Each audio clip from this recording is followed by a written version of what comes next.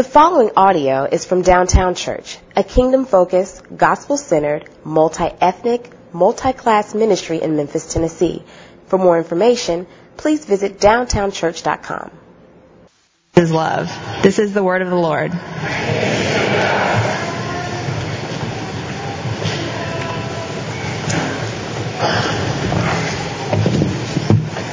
All right. Let's go before the Lord in a word of prayer.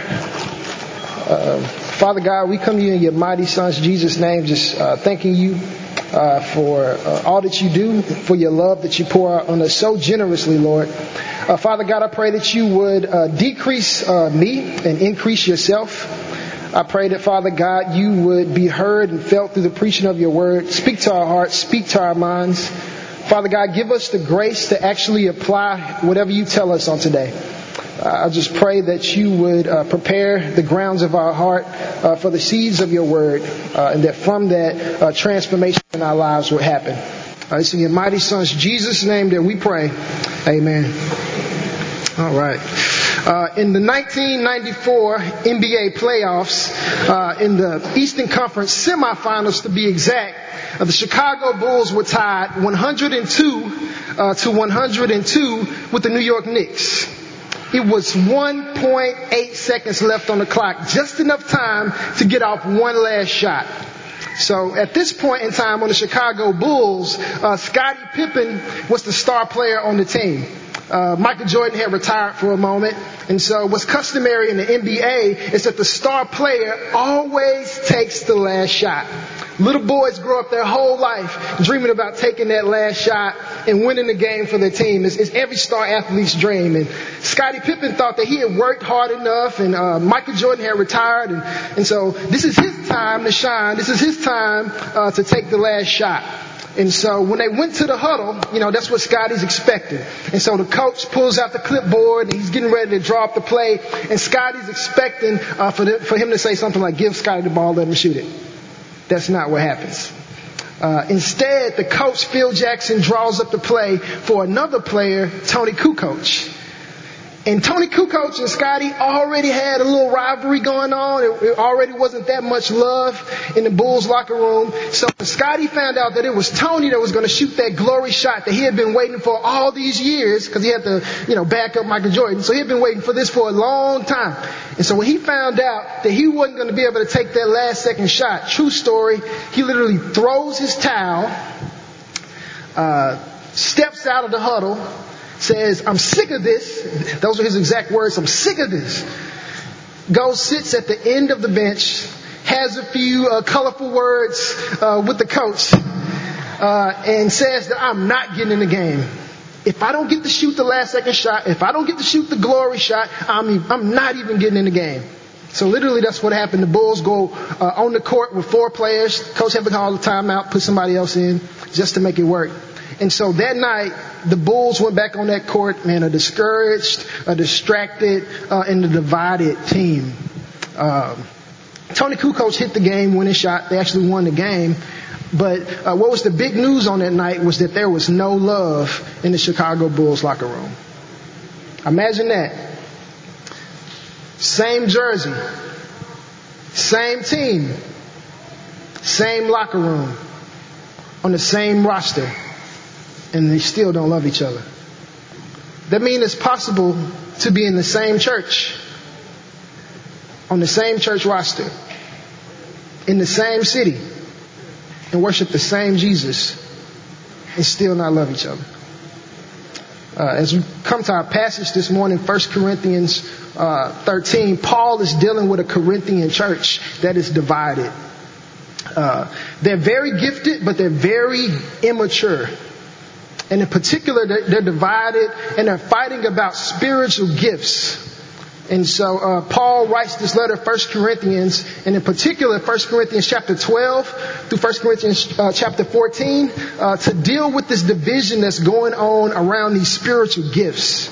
And so in 1 Corinthians chapter 12, what we see is Paul just laying out what the spiritual gifts are. And so those gifts, the word for it is pneumatica. That's the Greek word pneumatika for gifts. And that's God's pouring out of his spiritual gifts on Christians, each Christian receiving some or one of these spiritual gifts for the building up of his body and for the furtherance of the gospel. And so God has poured out, by the grace of the Holy Spirit, has poured out his love onto people and poured out these gifts on the body so that they can use these gifts for the building up for the body and for the furtherance of the gospel. And so Paul lays that out in 1 Corinthians chapter 12, and he compares the church to a body. He says you have arms, you have legs, and you have noses and eyes and ears, and all of them are important. Every aspect of the body is important. So he lays it out in 12. In 14, he goes on to talk about order, just some general instructions on how we're going to use these gifts in a way that's orderly in the church, in a way that functions. So we get just a laying out of all of the gifts in 12. Then in 14, we get general instruction on how to use these gifts in a way that is orderly in the church. But there was something missing, and that's where we pick up on in 13. We talk about the context, the environment that these gifts are to exist in, and that's a context and an environment of love. They were so hung up on these gifts, and one gift in particular they were hung up on. They were hung up on this gift of tongues. They were crazy about it. They made a really big deal about it.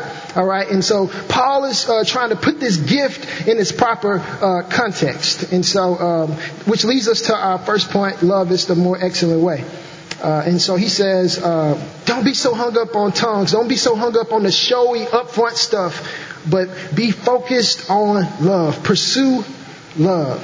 And so just so we can get an idea of what love means, because love can be misconceptualized in our day, and we can get a wrong picture of love. And so there are a few ways that love is used in the Bible.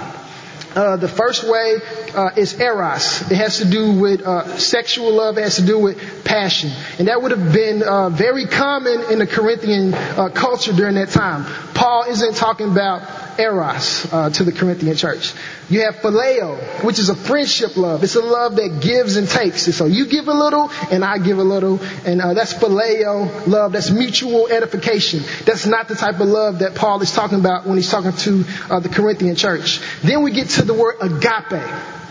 Agape is sacrificial love. It's a love that gives without expecting anything in return.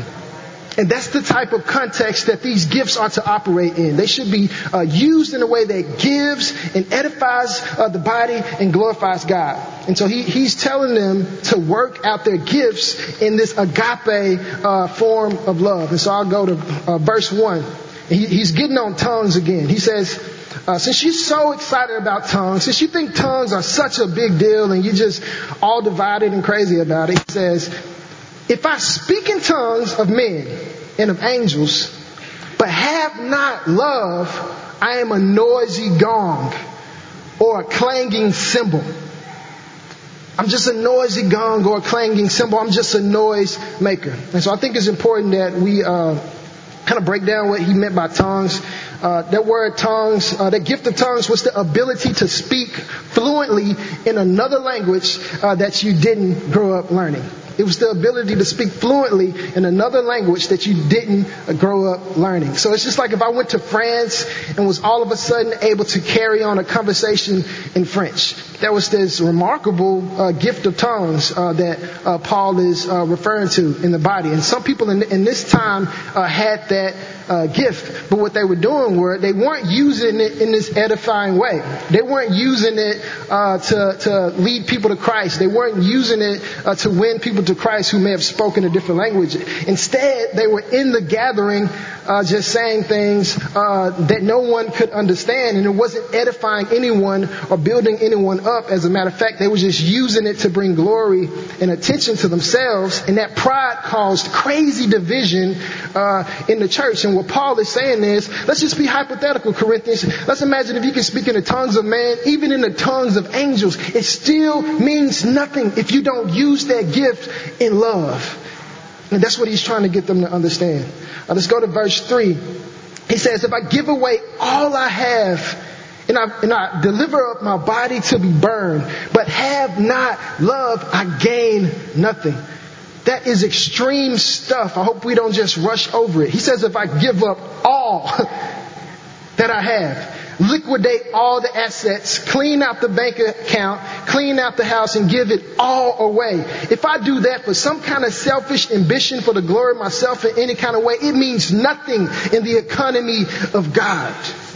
He says, if I deliver up my body to be burned, that's martyrdom. It seems quite noble if I'm willing to die for something or for some cause. But if I'm doing that for self and some kind of selfish ambition and not for the glory of God, not for the building up of God's church, not so that the lost can be saved, but if I'm doing that for myself, it means nothing, zero in the economy of God. And so it doesn't matter how impressive it is. It can be as impressive as tongues and speaking fluently in another language. It can be as extreme as martyrdom. But if it's not done in love, it means nothing. And what that causes us to understand is that we can't just judge whether an action is love just by the action. We have to assess the motives. Love has to be assessed also by motive. And that's why us as Christians always have to be asking ourselves the question, why am I doing this? Whatever it is, why am I doing this? Me as a preacher of the gospel, I have to be extra careful. Terrence, why are you doing this? Are you just trying to preach a good sermon? Are you just trying to impress someone? Are you just trying to bring attention to yourself? Why am I doing this? And that's why even on this morning, I have to ask God, please put my motives through the fire and burn off anything that's not of you. We have to ask ourselves, why am I doing this? Us in ministry in particular, and I want to say this parenthetically, sometimes we can put a lot of hope in gifts and external things.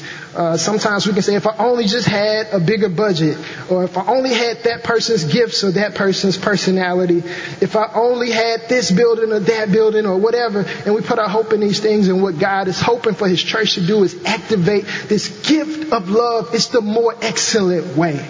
And that's what He hopes that we get and understand. So if I go to a multi-ethnic church and have not love, I gain nothing.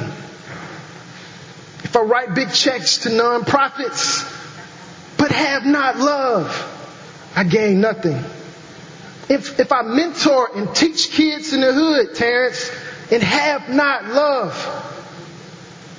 I am nothing. Do you love people? Do we love people?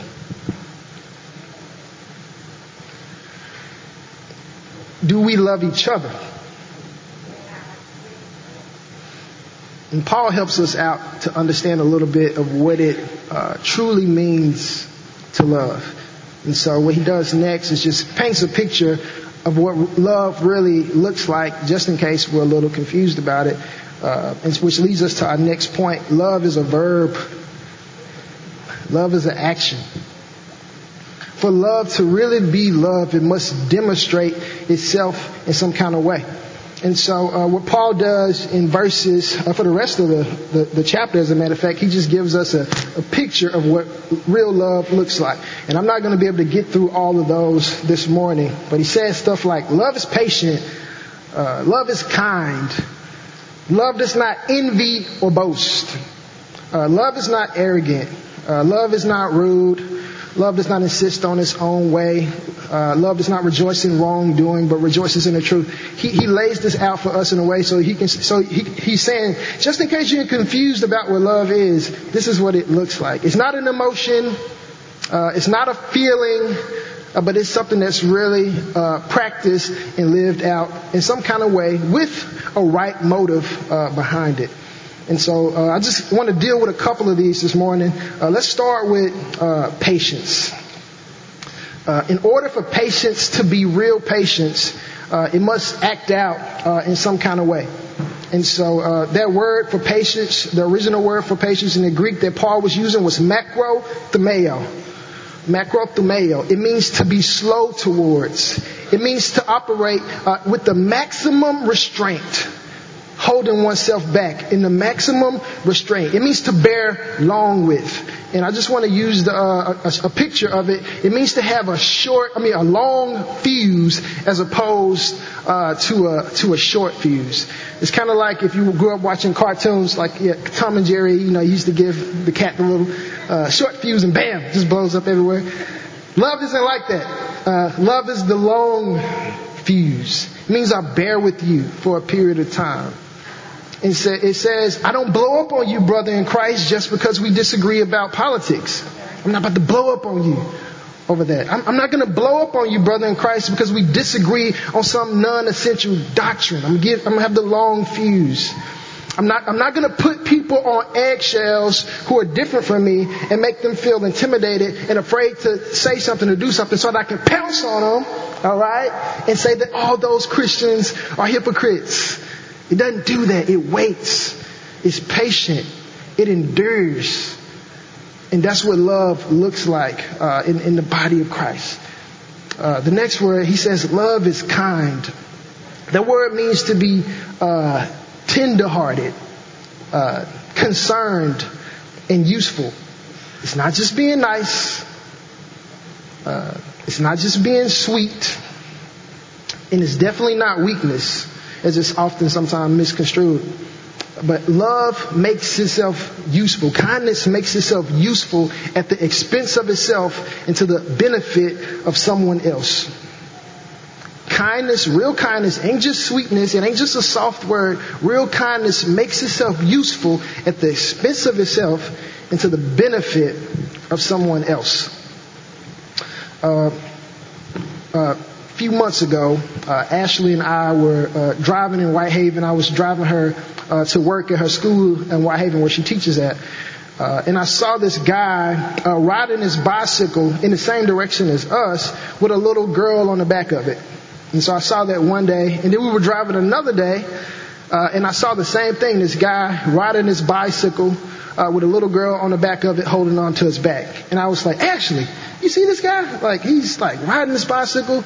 And he's like riding from far, and she was like, yeah, that's one of my students, Rashana, and her dad does that every day. 5 miles to the school on the bike, 5 miles back home, 5 miles back to the school on the bike to pick her up, and 5 miles back home. Rain, sleet, or snow. That's real kindness. He didn't just say, hope you get to school. He says, no, I'm going to make myself useful at the expense of myself and to your benefit. And that's what real love that's acted out in kindness looks like, brothers and sisters in Christ. That's the type of love that changes things. That's what love looks like with skin on. And so what Paul is telling the Corinthian church, stop getting so caught up in the showy, upfront stuff. Stop worrying about who sings the solo, Corinthian church. Stop worrying about what happens on Sunday, because Monday is coming and there are people all around you who are desperate for you to exercise this type of love in their lives. They're family members, friends, neighbors, strangers in our city right now in Memphis who are desperate for us to exercise this kind of agape love in the lives of them and in our city. So love is a verb, but love also never ends. Verse 8 says, love never ends. As for prophecies, they will pass away. As for tongues, they will cease. As for knowledge, it will pass away. And verse 13 goes on to say, so now faith, hope, and love abide. These three. But the greatest of these is love. And so what Paul is saying is that Corinthians, that gift of tongues that you're so crazy about, that you're fighting about and so divided about, one day it's not even going to be here. It's not going to even be needed. You're not going to need to speak in a different language to lead someone to Christ, because you're going to be in heaven with Christ. It's going to be no longer needed. You're so hung up over healing, but we're going to heaven one day where there won't be even a need to heal anyone. You're so worried about preaching of the word, you're going to a place where everybody's going to already believe the word because it's going to become manifested to them and it's going to be realized to them in a real way. They're going to be present with Jesus. You're not going to have to preach Jesus no more. So don't get so hung up on it. He's trying to get them to see something bigger. And so all these things that you're pursuing in this life, for love, you won't need to anymore. Your love that you've been longing for your entire life is going to be standing right in front of you. And you're going to see him clearly, like face to face. And so, friends, while we're still on earth and the clock is ticking, pursue love. Pursue love in the context of church, as brothers and sisters in Christ. Pursue love in this community that's desperate for it. Don't get hung up on the small stuff. And so now you're probably asking the question, like, who can actually do this, Terrence? Like, who can actually be that patient? Who can actually be that kind? Who actually has that long of a fuse? Come on now, keep it real. The only person that's completely patient, that's completely kind, that's completely humble, with 100% pure motives is God himself. God loves like that. John 3:16 states, "For God so loved the world that he gave his only son, that whoever believes in him should not perish, but have eternal life." As Jesus lay on that wooden cross, he was patient. That macrothumeo, patient, maximum restraint. He could have got up at any point, but he didn't. He stayed there and bore the sins of the world, the guilt and the shame of the world on his back. That's patient. And even now, like with us, he is still patient. For the person that doesn't know him in relationship right now, he is still patient with you. As he sits at the right hand of the Father, he is giving us time to repent still. He's giving sinners time to repent still. He is patient. And for those of us who know Christ and have accepted him as Lord and Savior, he is still patient with you. He's not going to pull it back. He's not going to pull his love back. He's not up there waiting saying, well, if you do that one more time, I'm done with you. It's not how his love works. He is patient. Jesus loves like that. And he is kind. It's his kindness that draws us to repentance in the first place. He is kind. And so when he sat on that cross, he was kind. He made himself useful. Him who knew no sin became sin so that we can become the righteousness of God. He made himself useful. Jesus is that kind of kind. And it's his love and his kindness that's working out every day in our lives and drawing us closer to him. So that's crazy, big love that seems unreal in the world that we currently live in. That's crazy for someone to love that big and to love that crazy and to be that kind and to be that patient with us. That's crazy love. But I just want to leave us with this, friends. When we are loved big, we're able to love big. It's the only way you're going to be able to pull it off. When we're loved that big and that crazy, and we accept that big and crazy love in our lives and that grace and that forgiveness, like the song we sang earlier, the waves crashing over and over and over us again and again. When we accept that into our hearts and we truly believe that gospel and live it out, that's the only way we could possibly share that with someone else. That's the only way I could potentially have a long fuse and not a short fuse. And so when we are loved big, that empowers us to love big. And so why in the world wouldn't we accept a love like that?